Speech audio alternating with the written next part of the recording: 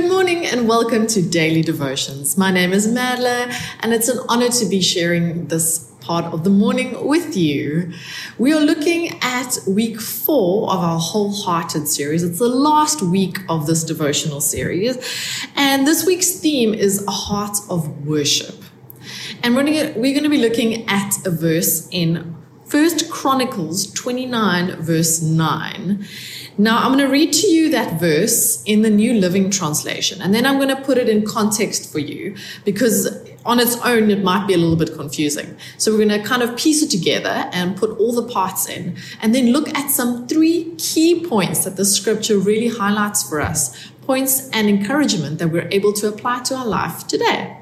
So let's look at 1 Chronicles 29 verse 9 in the New Living Translation. It says, "The people rejoiced over the offerings, for they had given freely and wholeheartedly to the Lord. And King David was filled with joy." The people rejoiced over the offering, for they had given freely and wholeheartedly to the Lord. And King David was filled with joy.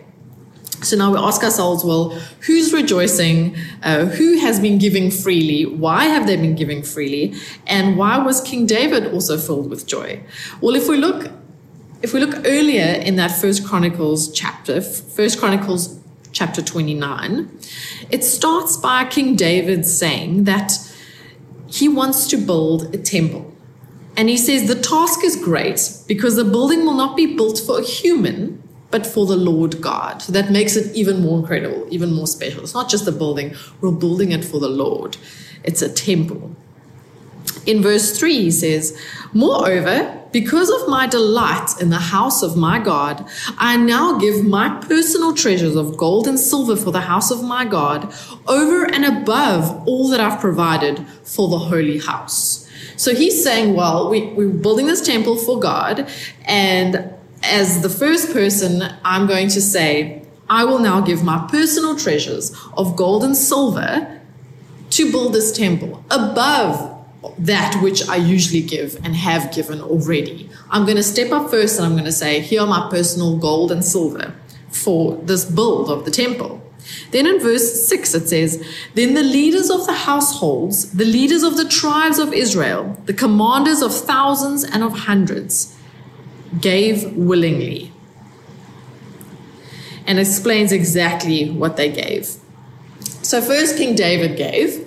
Then all these leaders of the households, commanders of the thousands and the hundreds, meaning these are important people.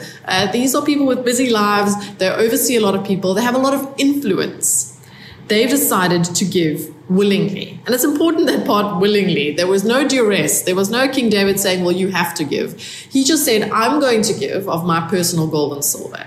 And then the leaders of the households decided, well, we'll give then too, freely and willingly, towards building this temple. And then it takes us to our verse 9 of today. "Then the people rejoiced because of their leaders' willingness to give, for they had given to the Lord wholeheartedly, and King David also rejoiced greatly." I think this is a wonderful scripture because it highlights so many important points about generosity. And it's things that we can apply to our lives today and use as such an encouragement. When I read through these parts of this chapter, there are 3 parts of generosity that really just jumped out at me. The first part is that generosity is leadership. Generosity is leadership. Now, that may seem a little bit of a strange concept or statement to make. Well, how can being generous make you a leader? Well, a leader and leadership is leading people. It's leading a group. It's being the first to walk in the front and go, I'm choosing a direction. And if you choose the direction of generosity in a moment, in a circumstance, in your household, in your company, you are leading because you are pointing people towards a certain point saying, let's walk in that direction. Generosity is leadership. It's taking that first step, like King David said, and saying, we want to build this temple. I'll be the first person to put my gold and silver behind this cause because that's what I believe is the right thing to do. That's leadership. Generosity is leadership. Secondly, generosity is contagious. Just as King David gave, then the leaders in the household gave. And then that had an influence on the people that they led. The thousands and the hundreds that look up to them were influenced by this generosity. And they saw it, and it brought generosity up in their spirit and in their hearts. And those leaders did it because King David had done it. It spreads like a wildfire. Generosity is contagious. If we can get ourselves into a generous mindset to give and realize that what we have is what God has only given us, and we're able to just give it to others to better their lives, that generosity will spread.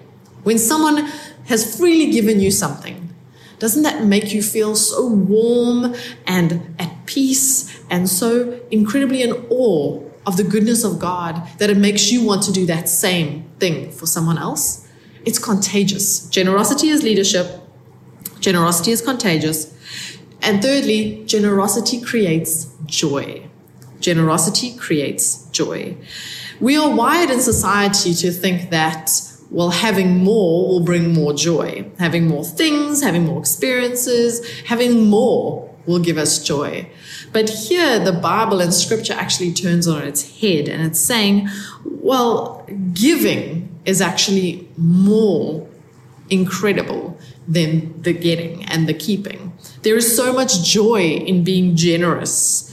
And not because we have to, but because we want to. We're willing to, freely with a whole heart, because we get to. Because what we have, every single thing that we have in our life, is because of the grace of an incredible God.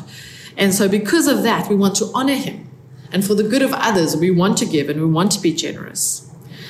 The thing is here in that verse 9, it's not just saying the people rejoiced because they gave. It clearly says the people rejoiced because the leaders gave freely, willingly. They were rejoicing not just because they had given to the temple, but because of how they gave, the attitude in which they gave. Because it's possible to just give and not have a spirit of generosity. Those two can be mutually exclusive. But to give and to have that generous spirit, that's when a divine interaction happens. That's when there's a touch of God in that moment. So they didn't just rejoice because they gave. They rejoiced because they wanted to give. The leadership wanted to give. Now, you also might ask, well, this theme for the week is a heart of worship. So why are we talking about generosity and why are we talking about giving things to people?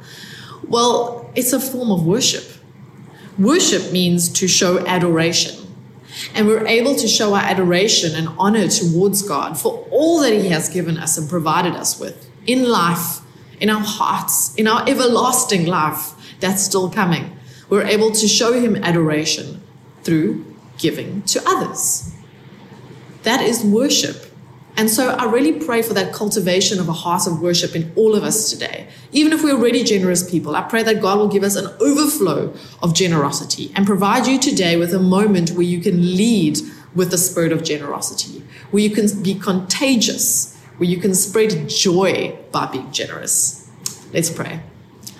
Lord God, we come before you and we thank you, Lord Jesus, for your generosity towards us.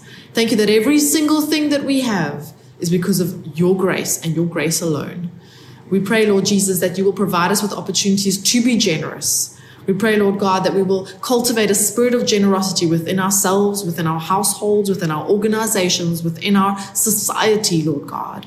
I pray, Lord Jesus, that it will not just be a taking mindset, but a giving mindset, Lord God. Let us always be on the lookout for how we can bless and be your hands and feet. And may that be a worship and an adoration towards you and an honoring of your name. We thank you, Lord Jesus. In your name we pray. Amen.